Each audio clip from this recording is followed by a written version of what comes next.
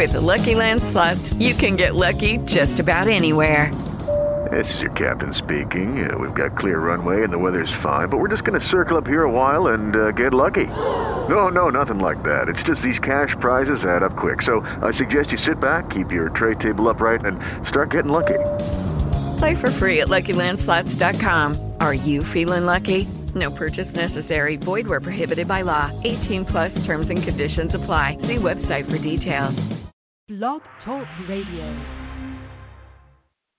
Welcome to Voices for Change 2.0, the mental health podcast that's changing the discussion one voice at a time, featuring guests that will help end the stigma and keep talking mental health.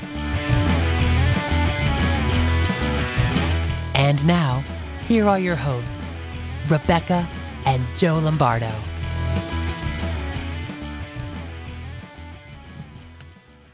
Hey, good morning, everybody, and welcome to Voices for Change 2.0. Yeah, thanks for tuning in this week, you guys. Thanks for being with us today. Thanks for taking time out of your busy schedules to listen to us, either live or in the future on repeat or what have you. Yeah, we're happy you're with us. Yeah, absolutely. So I gotta say, before we start talking about the topic that you wanted to talk about, those of you that know us know that Rebecca and I are wrestling fans from way back, and there was some wrestlers. Every wrestler has their own entrance music, right? And they said in the past, they hear their entrance music hit and it gets them all pumped up and they're excited to go out and perform, and that's what revs them up, that on top of the loud cheering and everything. And it's funny that since we've got the music that we've got now, I have that experience. I'm like, oh, it's time to do the show, and then the music kicks in. It's like, oh, I'm pumped up to do the show. Let's do the show. It would work out a little bit better for me if it was like Alter Bridge or I know something like that. Yeah. but, yes, dear. But I understand where you're coming from with that, honey. Yeah, it's obviously not Rob Zombie, Alter Bridge. Okay, Edge. It's not Disturbed or Motorhead or anything. Exactly, yeah. Motorhead is very missed. Yeah. But, hey, our music rocks, and I love it. And you can thank me for that, because I'm the one that put that whole thing together. I'm not going to shy away from the compliments on that. I worked very hard with that chick to get her to say it just the way she says it. So yeah. And then the music too. Yeah, and the music they didn't come from the same place. I had to, put that together. Yeah, put it together. So. Yeah. So yeah. So I had to say that really quick. I was thinking about that as the music was playing. That gets me pumped up for the show and all excited and everything.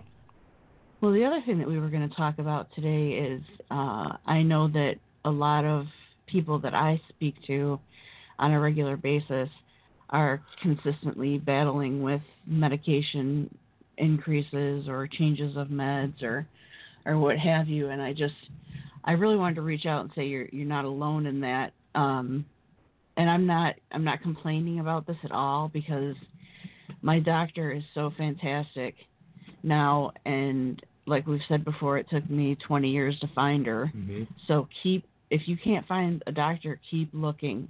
Yeah. Because there's one out there for you that will help you, and I hope you get as lucky as I have. I mean, she answers questions via text, and she'll say to me, if a medication, I've noticed medication's not working, she'll say, well, do you have something in mind that you would like to try? Yeah, she keeps you very engaged with your own care. Yeah. Which is great. Yeah, and a lot of the times I do have something that I'd like to try, and I maybe have had that in the past and tried that on a doctor or two, and they would say, oh yeah, that's what the commercial says. you know, where it's I'm. like, well, yeah, it is what the commercial says, and that's why I want to try it. Yeah. You know, there's no shortage of pharmaceutical commercials out there. We all know that, and the disclaimers are usually pretty awful. Yeah, and we usually make fun of them, but you know. But I mean, a lot of what I get is from, and I know this is going to sound really bizarre, but I get from TV. If I'm watching something where there's a situation with a depressed patient or someone with anxiety, and the doctor's talking to them and suggests a certain medication, I'll pause the show and I'll Google that medication, and I'll see if it's something that maybe could help me in some way. Yeah. And that's how I'm on 4 of my, I believe, 8 medications. Now, if you've ever heard of something called Vibrid, it's relatively new, I think, but it didn't work for me at 20 milligrams. And when we put it up to 40 milligrams, I got a weird reaction. So Vibrid's out of the picture now. But funny enough, I did start taking Thorazine, and you can credit that to the little girl in The Exorcist. And also Halloween. And Halloween, yeah. Yeah, Michael Myers. Michael Myers. That's literally where I got the idea to ask my doctor if I could try Thorazine, is from horror movies. Yeah. So that's a flexible doctor. Yeah. Yeah, for sure. So, but seems like it's working though. Yeah, I don't have any complaints about the Thorazine at all. And then recently I started on Doxepin, Temazepam, Buspar, and Fetzima, which I've never ever heard of in my life. I just took this for the first time the other night. Yeah. And it didn't make me as sleepy as I was hoping it would make me, but I don't have any complaints so far. Yeah, well, we just got that, and I think it's very, very new to the market medication. And you have to have good insurance for that one because it's expensive. It is. It really is. Our insurance saved us $110, but it still cost us $40 to get it. So, you know, it's for sure an expensive way to go, but you know, we'll see if this one works for Beck. It like I said, it's new, you know, and that's the thing is when you're trying to treat your various symptoms, you know, if you battle bipolar disorder or depression, you battle anxiety, you battle, you know, all these different things that we have discussed on the show over the years. It's incumbent on you to take control of what you're putting in your body. You know, you really have to work with your doctor. And don't be afraid to change doctors if you're not getting the satisfaction of treatment.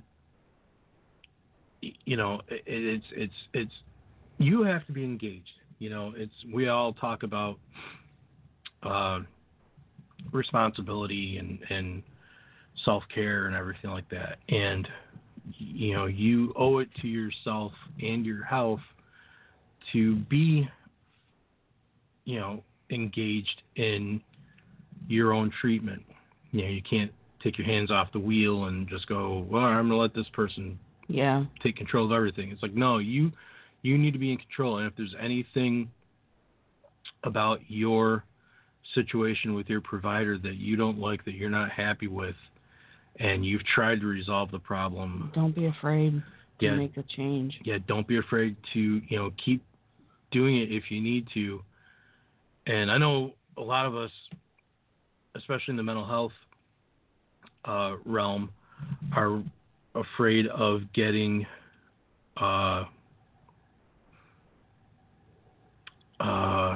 you know, getting tagged as doctor jumpers, you know, for fear that, you know, there's the stigma of, well, you're just trying to get medication or whatever, like opioids or what have you. Which you I'm know. not doing. So. Right. And that's the thing is that it's not that you're doing that. It's that you are trying to provide for your own care. Mm-hmm. So which isn't always easy. So no, it's not. Keep up the good work. You'll find somebody that you can connect with. It might take some time, like I said, but be patient. Yeah, you'll find somebody. Exactly. So speaking of connecting with someone, we have a new guest today that we haven't spoken to before. Yep. We met on Twitter, actually, and as we meet many of our guests. Yes. And we're just excited to chat with her. She's a mental health advocate, an author, a blogger. She has a podcast, and she specializes in anxiety. Yes. So please welcome to the show, Miss Sarie Taylor. What'd you say it like that for? Because my brain fizzled for a second, and I was trying to remember, That piece of paper in front of you with her name on it didn't help? No, the where she said that it's like Harry but with an S, and I blanked for a second, and I'm like, don't screw it up, don't screw it up, don't screw it up. So, Miss Sarie Taylor, how are you? Hey, I'm great, thank you. And you got that pronunciation spot on. Good. Do you like how my wife automatically deferred it to me to let me butcher your name? Don't think I didn't notice it. You wouldn't be the first, and you wouldn't be the last. Yeah, she just pawned that right off on me, and then made. Well, I said the whole thing, so I thought you could have a little tag along there. Sure, that's exactly the reason. Yep. Oh shush. Hiya. So how are you today, Sarie? I'm good, thank you. Yeah, I'm good. It's late on in the afternoon for me now because I think we're 4 or 5 hours ahead of you guys there. So starting to quieten down now the day, which is nice. Nice. Oh, that's good. It's exciting.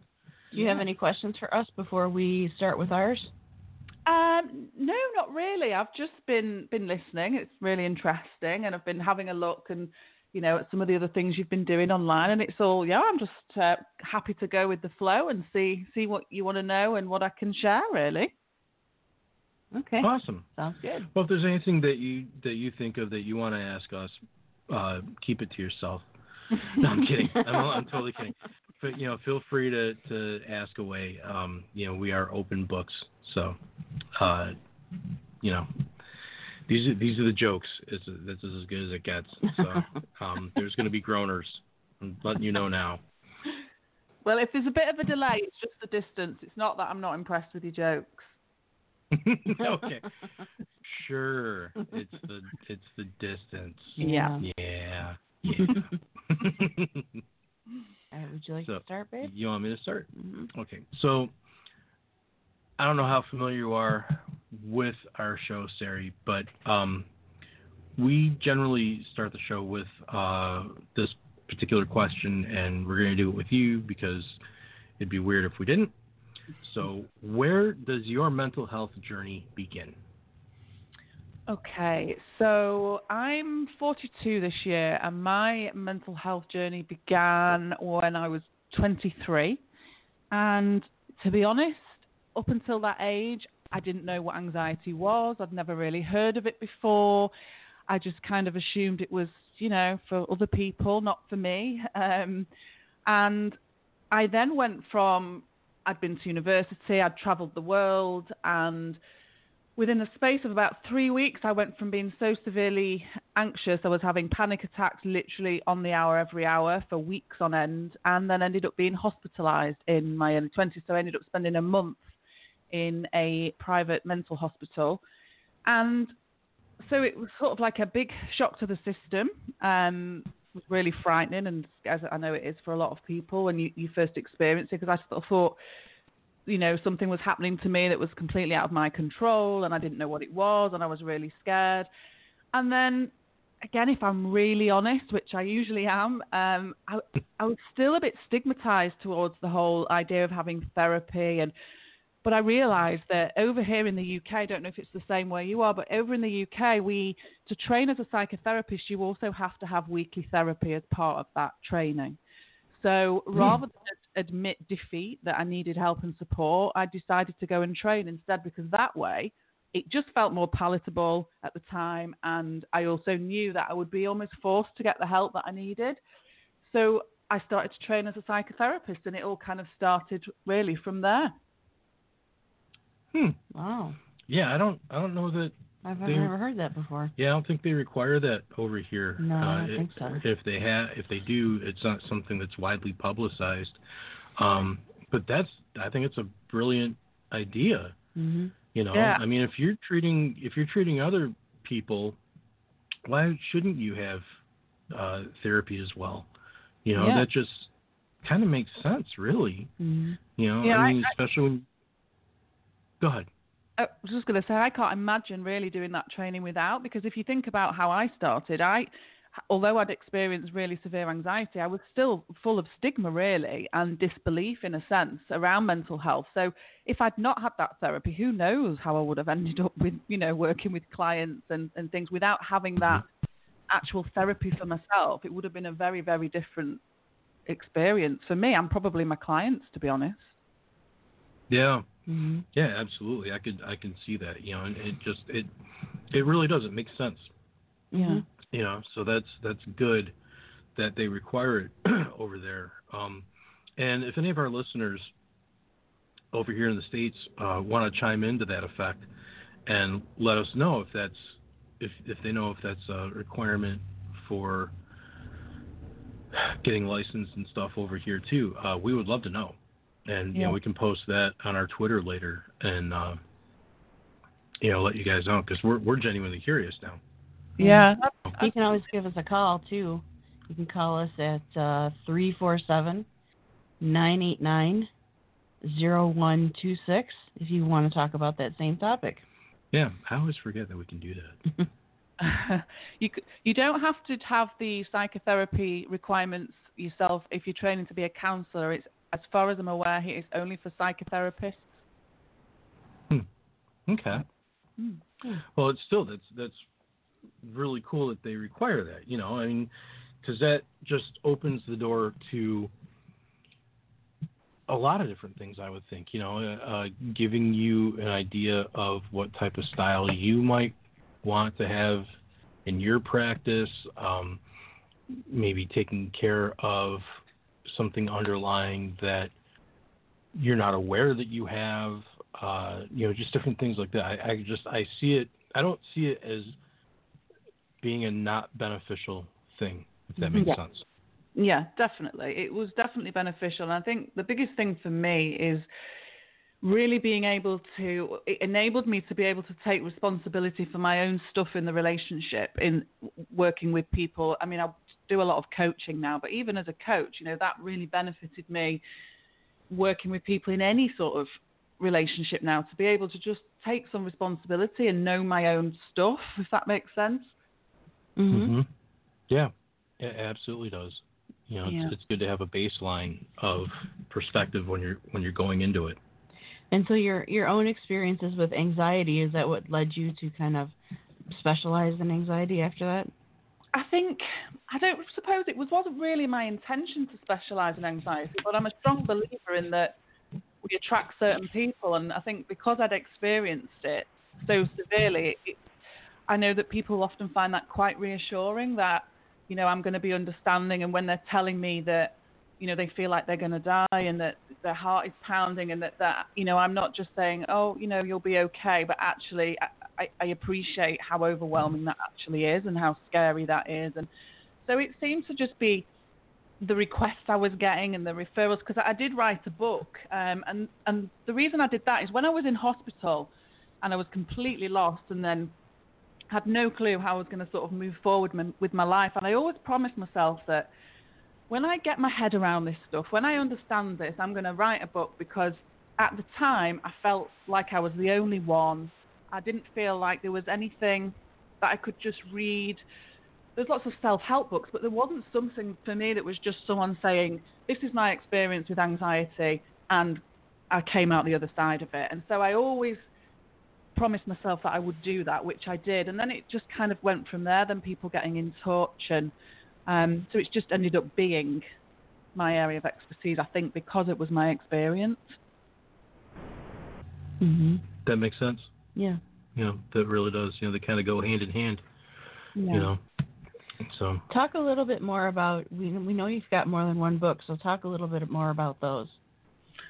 So I can't say the title of my book for adults because it's got a swear word in it. So I won't say, but it's basically me talking about my experience and my journey, but also the insights that I had along the way. So when I was able to see things from a different perspective, I just basically share that. So I share everything from when I was pregnant with my daughter, when I'd experienced grief, like literally all aspects of my life where anxiety would show up again, where I'd get into that pattern of it showing up, and then what I saw at the other side of that.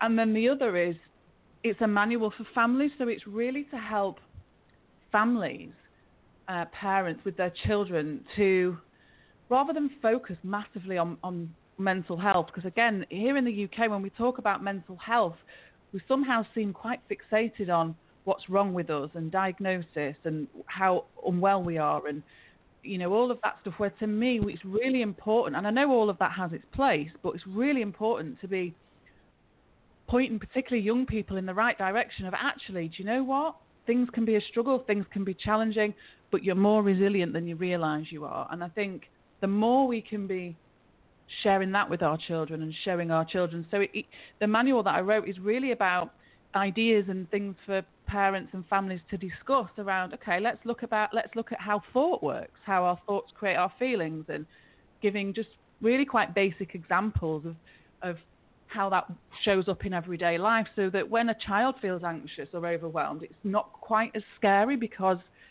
they understand a little bit about what's going on. Yeah. You can I know that the title of your book has a swear word in it, but if you can just, and it starts with an F. So just, what's the rest of the title? And we'll just say F. Okay, so it's called Anxiety Is an F, or Is It? And the basis behind that title was, it's awful, it's horrendous. It was when I was in the thickness of it, I wouldn't have wished it upon my worst enemy. But actually, now I can see it as, actually, it was something that served its purpose at the time, and it was my body actually responding, to my thinking. And so it's almost like seeing it from another angle. And then the manual for families is called the Healthy Minds Manual. Cool. Okay. Yeah, we've had a couple of people on that have books with swear words in their title. Now it seems like it's becoming, I wouldn't say it's a regular thing, but it's not so shocking. Yeah. We had Gabe Howard, and his book wasn't that Mental Illness is an Asshole? Yeah. Something like that. Yeah. So, yeah. Well, it always gets a mixed response, and to be honest, my mum, 42, but still listening to my mum was saying, you can't call it that. People won't like that. You can't call it that. And so I toed and froed for a long time. Should I? Shouldn't I? It might upset people. And I thought, well, actually, I just kept coming back to it because at the time that's just how it felt, and I thought I've got to just stick with it because it just kept coming back to that. And interestingly, because the whole idea of the book is teaching us to have insights into the way we see things, and there was one guy actually that messaged me from Australia, and he said, I'm so disappointed. We don't like swear words like that here in Australia, and so I just can't bring myself to buy your book, but I really would love to read it. And I said to him, well, I tell you what, I'll challenge you. If you buy the book and read it, I promise you won't care as much about the swear word at the end of it, because you'll realise it's just your thinking about it and your perception. So I don't know whether he ever did get it or not, but hopefully he did. But that's good. Yeah. And you're not wrong. No. I mean, for what we've experienced with anxiety and whatnot, for sure, it certainly is an effort. Mm-hmm. So. Yeah, it's not a nice thing to experience at all. But I don't know about you, but one of the things I found myself getting into a cycle is eventually what I was actually anxious about was getting anxious. So I was more fearful of the fact that I might get anxious than anything else. There wasn't anything specific that I was anxious about, apart from the fact that I might get anxious. And for me, one of the biggest changes in my life was understanding more about it and what happens in your body and when your thoughts create your feelings and then the physical reactions to that actually took a lot of the fear away for me. It doesn't mean it's an enjoyable experience, but actually it wasn't quite as scary. And I just think that's important. The more we understand, which is why things like what you're doing is brilliant, because if we can help people understand it a little bit better, rather than people thinking, gosh, I feel like this right now and I might die, actually being able to know that, no, that you're not going to die, and I know it's awful, but it is going to pass, it is going to settle, this is what's happening in your body, and it just makes things a lot easier for people. Right. Yeah, absolutely. So on that note, we are going to take a break. Yeah. What do you think of that? So you guys stay tuned, or you're going to be listening to the song For You by Brandon Stansel, and we'll catch you on the other side. Bye.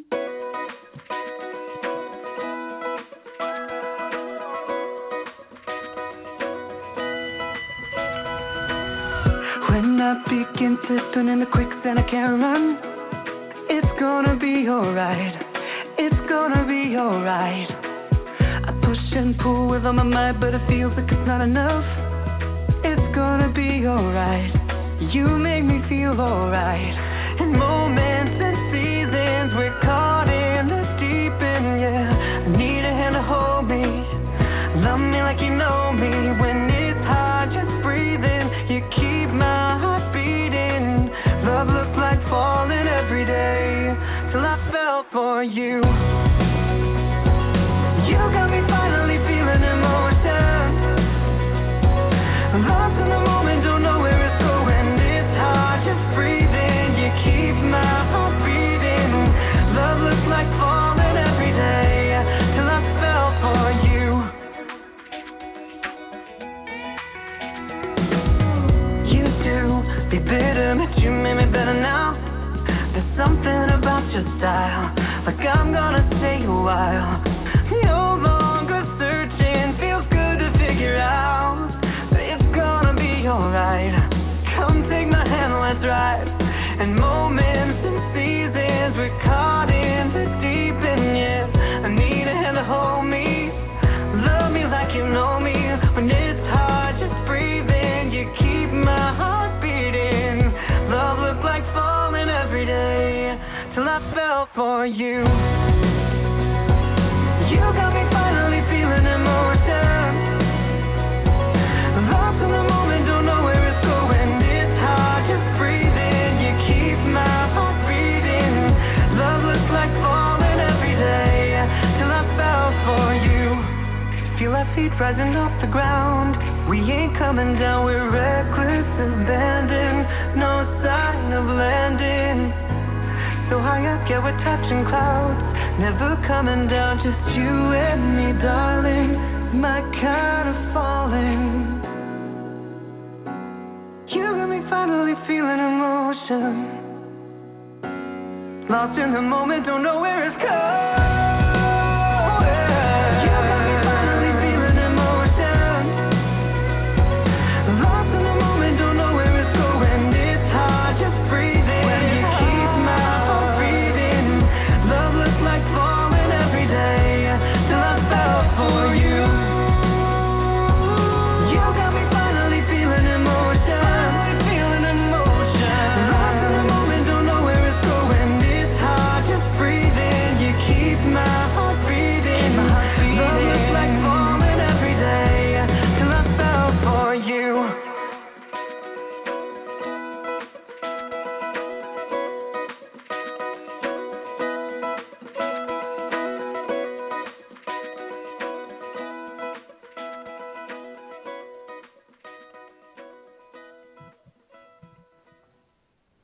Hey, welcome back to Voices for Change 2.0. I'm Joe.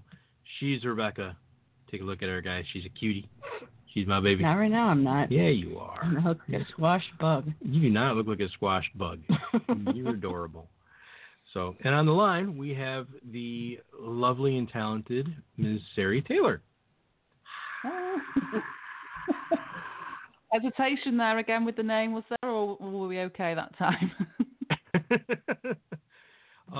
It's a mental block now. I suck. I don't know what to tell you.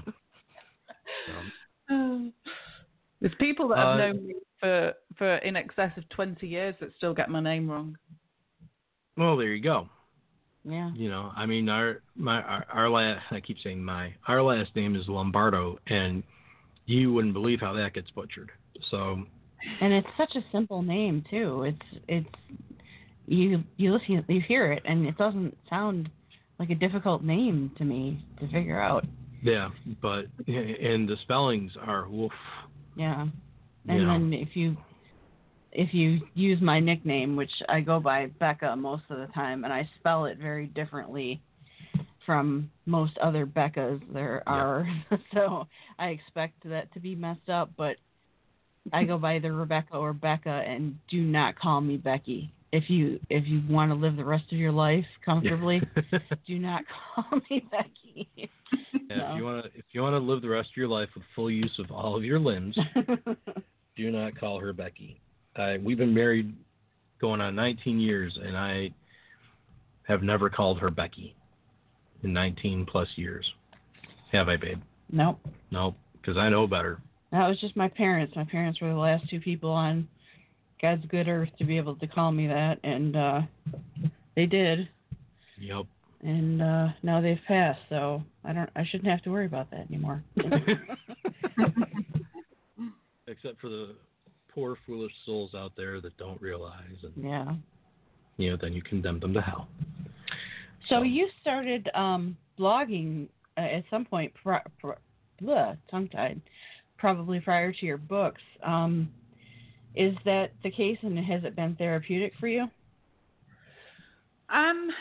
Yeah, it's something I've kind of always done, really. I think I went through years telling myself I wasn't a very creative person, and actually realised a bit later in life that I am quite creative, and I enjoy sitting down and just having an idea and then putting something on paper. I do it really to try and help other people. I try and it's probably more for others than it is for myself. I know some people say writing journals and writing things for themselves really helps them. It's not really that drives me. It's more being able to just share, the very real version of myself, because I suppose I get a kick out of getting feedback from someone that says, "Oh my goodness, I thought I was the only one." Like, I'm really pleased that you shared that. Or that's where I get the satisfaction comes from me, with people that are maybe hiding a little bit or feel like they're the only ones, realizing that somebody who, seems to do well in life and runs their own business and from the outside looks like I'm doing really well, can actually turn around and say, actually, sometimes I struggle. We all struggle. Mm-hmm. Yeah. Absolutely. Yeah, and there's a kinship of sorts in recognizing that, and being able to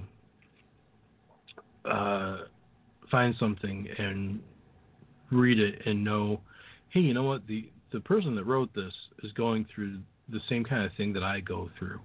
I'm not alone in this, and that's really kind of the goal with all of this. For all of our projects. Yeah.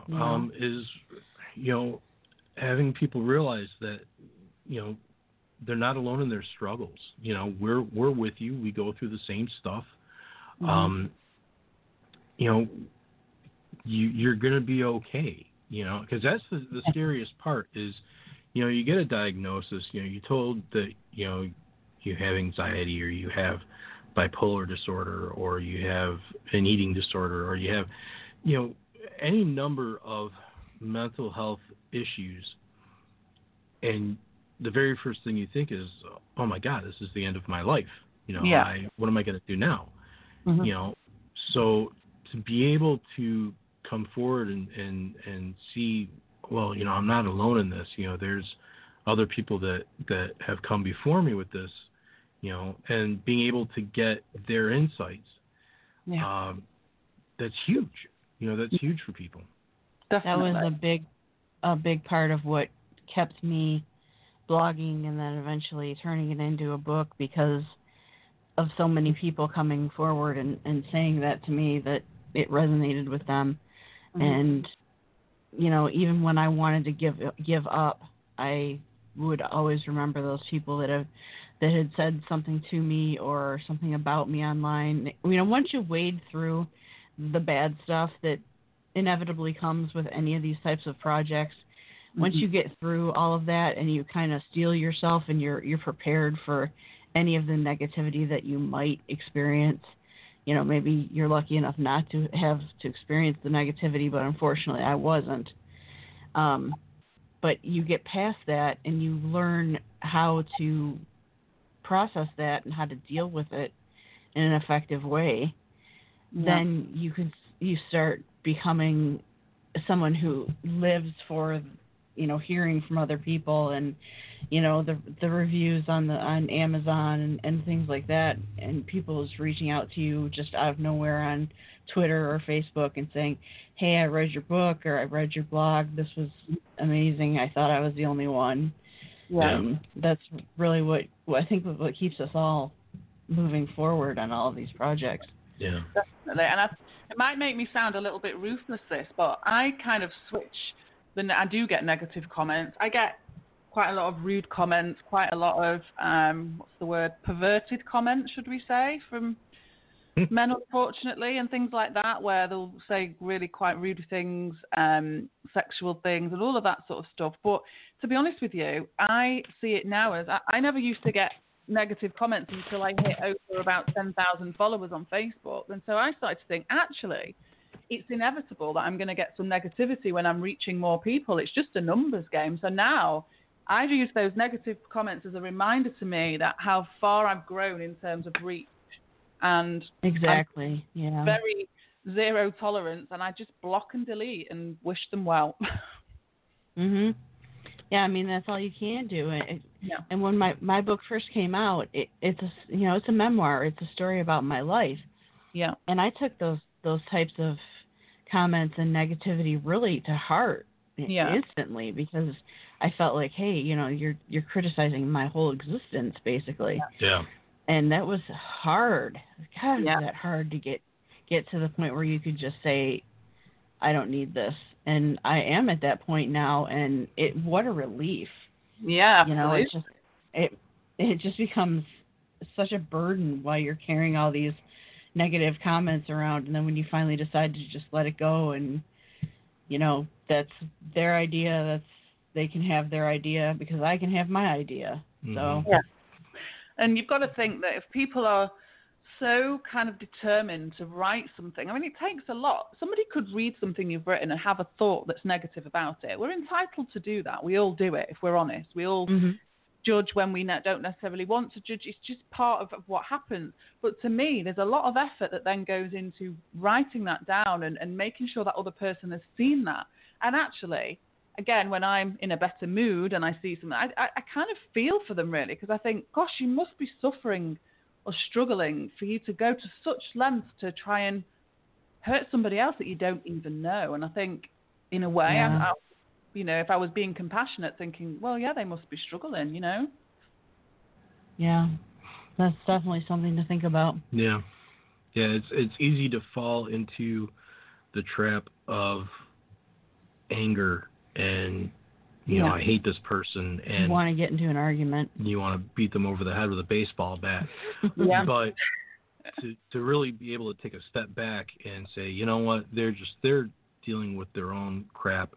Mm-hmm. And that's the thing, is we're all dealing with our own crap. So you could read something and it hits you in the right way, and you could read the same thing 2 days later, and it's all about your perspective. You know, that's the thing that people, I think, lose sight of really in life, is their perspective, how they're coming at a certain situation, you know, and where they're coming from with it. You know, I always go back to the whole bit from Star Wars, of all things, where, you know, Obi-Wan tells Luke that we experience everything from, you know, we all have our own certain point of view. You know, and I always come back to that. I learned a lot from Star Wars. So it's just kind of my wheelhouse. We're only ever seeing everything from our own perspective. Even as a parent, I do this a lot with parents. Like we're only experiencing our children, our partners, our friends, only ever through our thinking and our experience. But I think what we lose sight of sometimes is that that's also what's happening for them, and we can't control that. And again, one of the things I'll often say to people is, it's none of your business what other people think of you. And I know that sounds a bit harsh, but actually, I sometimes remind myself, it's none of my business what they think of me. And it lets me off the hook with having to figure that out and having to please them, really. Yeah. No, that's a great bit of advice. I think I might start to try to practice that a little bit. Yeah. It's, I've maintained for years that, how did I want to put it? It doesn't matter what anybody else's opinion is of me. I don't care. If I've got long hair, or if I've got a shaved head, or I listen to heavy metal, or I'm wearing a rock t-shirt, or, I do this or I don't do that. If they don't like it, well, that's on them. That's their issue. That's their problem. It's not mine. I am living my life in accordance with what makes me happy. And, you only get one go around. So you have to learn how to do that and learn what it is in this world that makes you happy. And if someone else doesn't like it, be them enemy, friend, family member, that's on them. That's their hang-up. Yeah.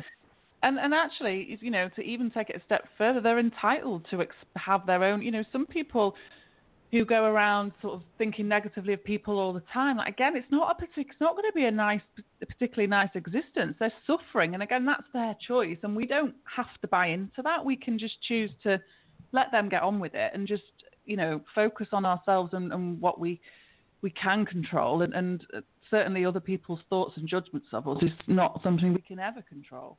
And I think sometimes, if I'm really honest, again, because it's our own internal dialogue often that lets us down, is if someone turned around to me and said, I think you're lazy, and that really angered me, then there's probably on some level that I have found that to be so triggering, because on some level I've probably been telling myself I'm being lazy. If it's affecting me that much, it's probably something that I'm criticizing myself for, and again, sometimes that's a really nice eye-opener of, no, I'm not lazy, and actually maybe I need to be compassionate with me as just as much as, it hurts when other people say stuff, yet we forget that we're saying this sort of stuff to ourselves all the time.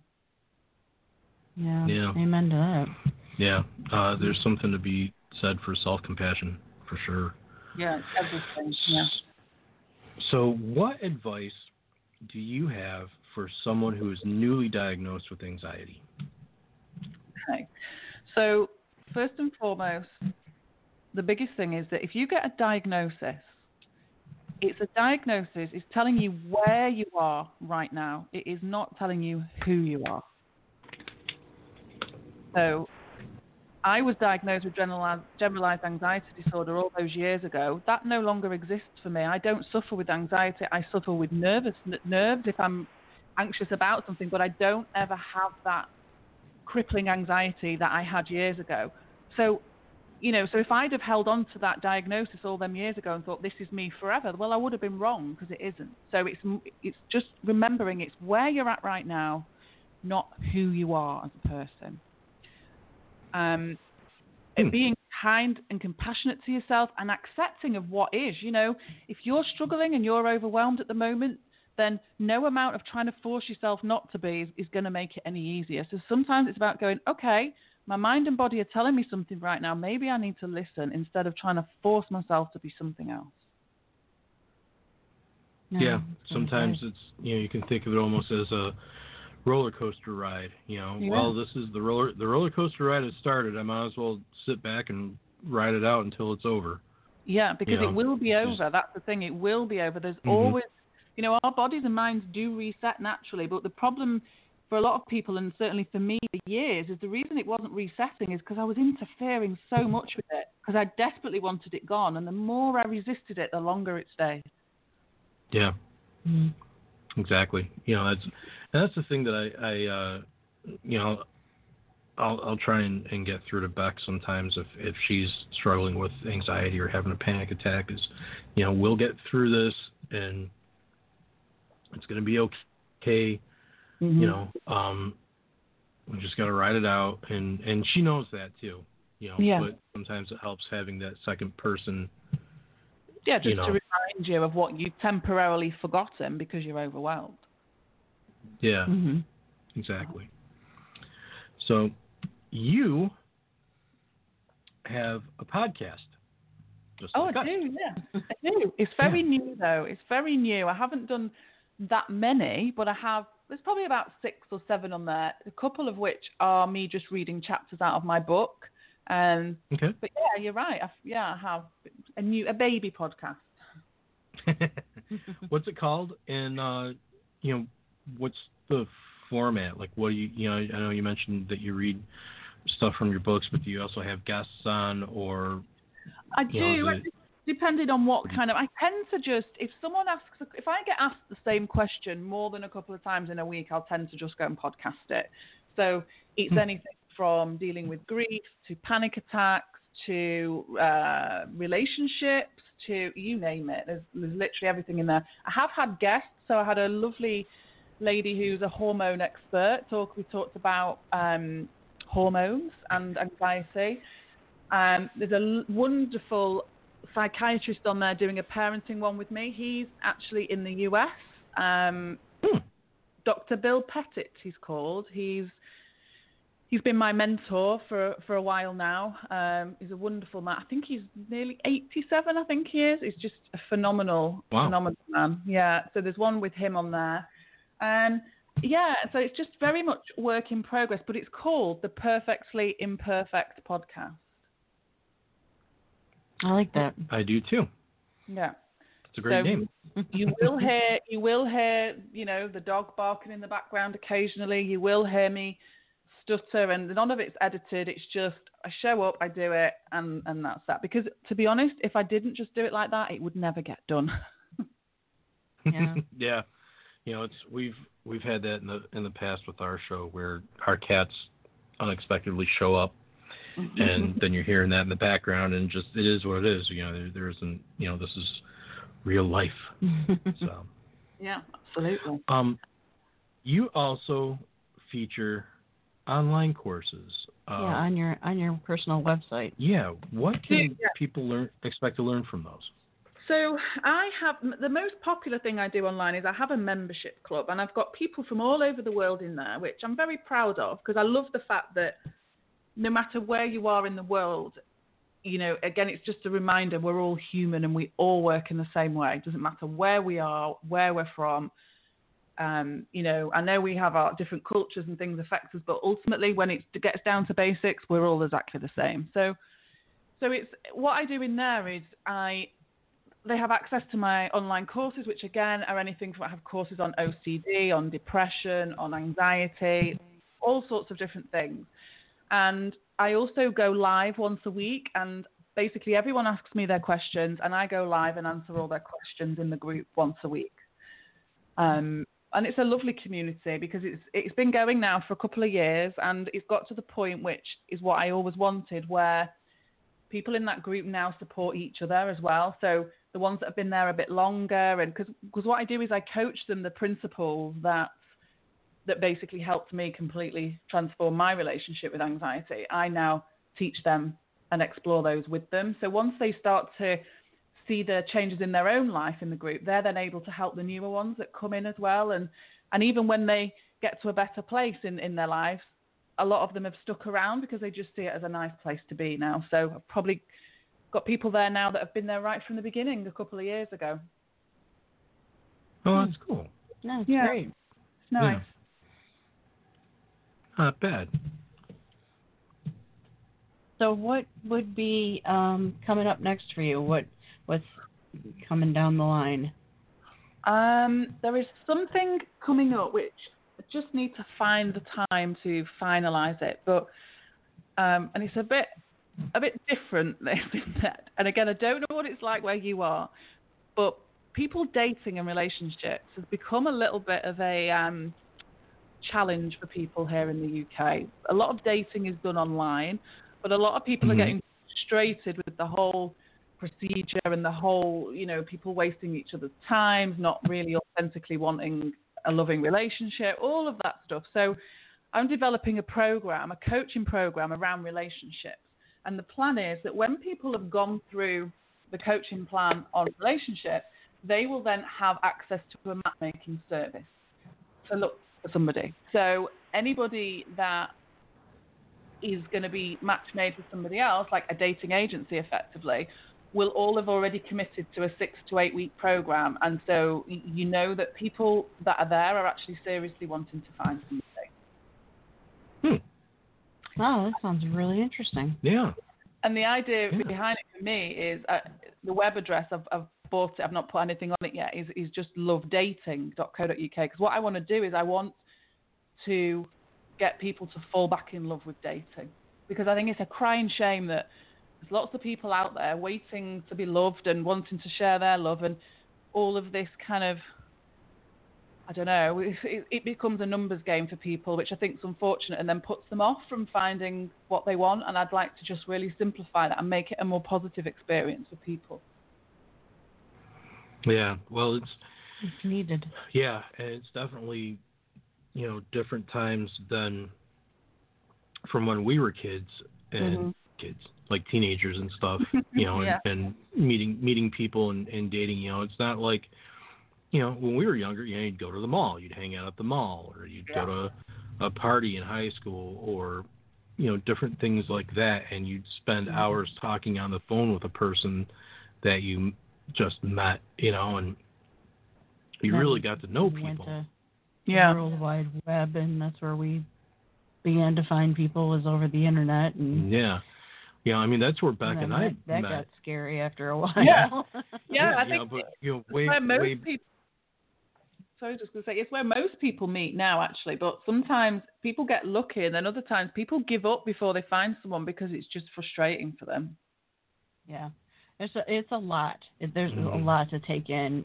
Just where you want to start. Or, I mean, like Joe started to say, we met through AOL, and they had pen pals for the longest time. And you could pick them in different states or in your state or whatever.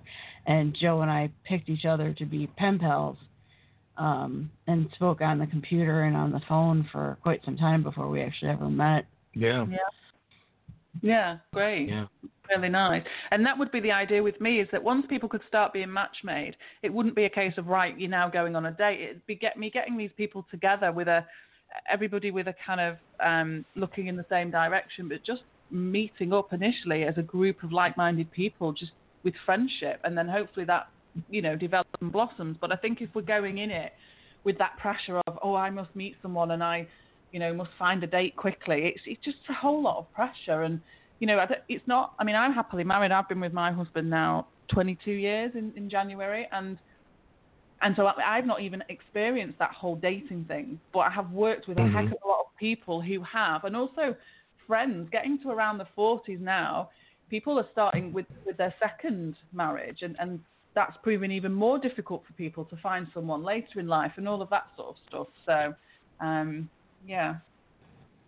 Yeah, it's tough because, like, the kids these days, they grew up in an area of instant gratification. So I can see them wanting to throw in the towel really quick on stuff, and there's that. And then, for people that are more our age, because we're in our 40s just like you, where they're moving on to that second marriage, they've got so much other stuff going on. They've got their families. They're having to maybe deal with their, ex-spouse and just all this other stuff. They don't have, it's a lot to try and put into a new relationship and, trying to navigate through that type of thing.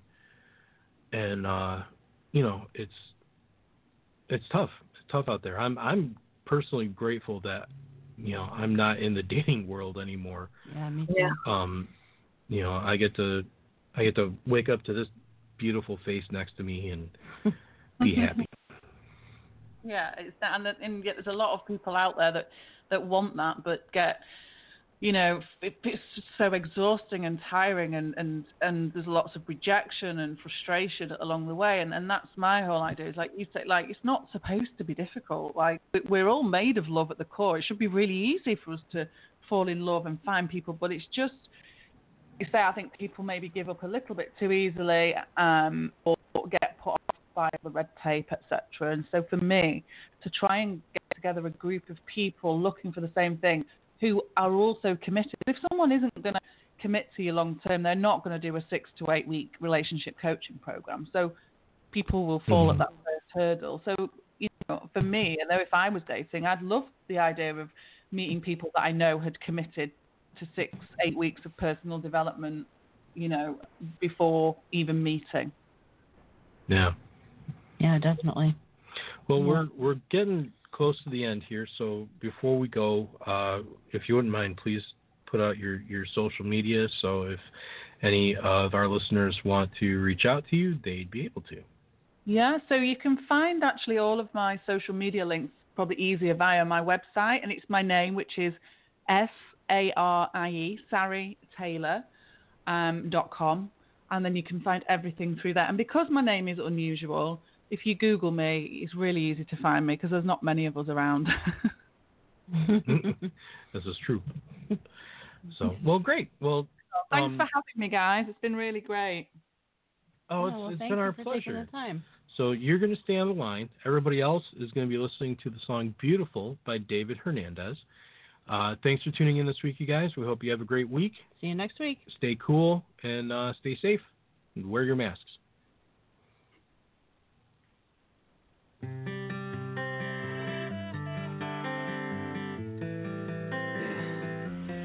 Farther in the sky, and they're starting to align. I see you passing by, and we're slowing down the time. Now my love is flashing by, all I see is flashing lights. Cause you're right here by my side, can you feel it come alive? If this were a love song, would you be mine?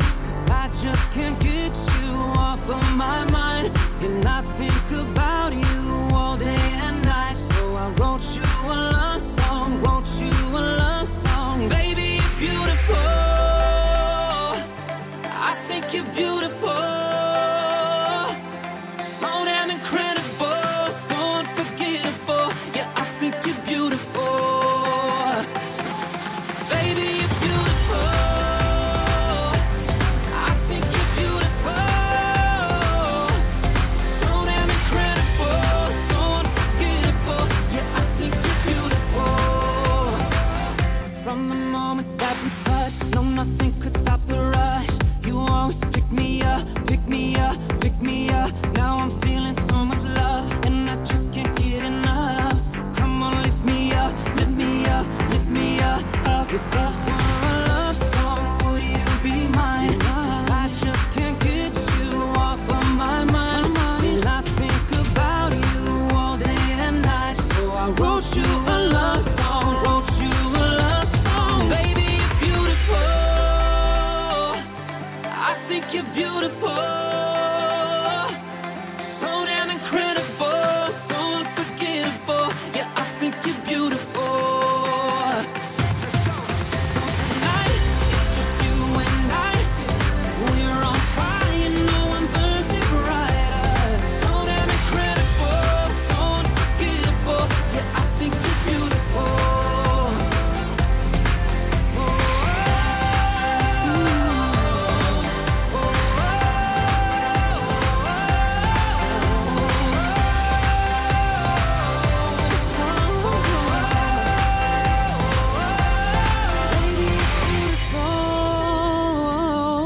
I think you're beautiful, so damn incredible, so unforgettable. Yes, I think you're beautiful. So tonight, it's just you and I. We're on fire, you know I'm burning brighter. So damn incredible, so unforgettable. Yeah, I think you're beautiful. Baby, you're beautiful, I think you're beautiful,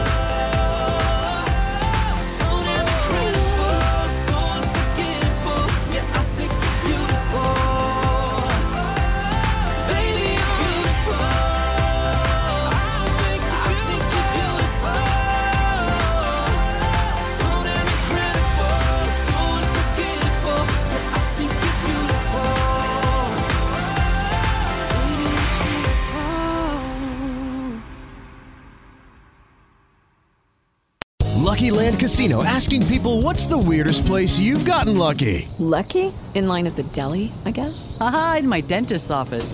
More than once, actually. Do I have to say? Yes, you do. In the car before my kids' PTA meeting. Really? Yes. Excuse me, what's the weirdest place you've gotten lucky? I never win and tell. Well, there you have it. You can get lucky anywhere, playing at LuckyLandSlots.com. Play for free right now. Are you feeling lucky? No purchase necessary. Void where prohibited by law. 18+. Terms and conditions apply. See website for details.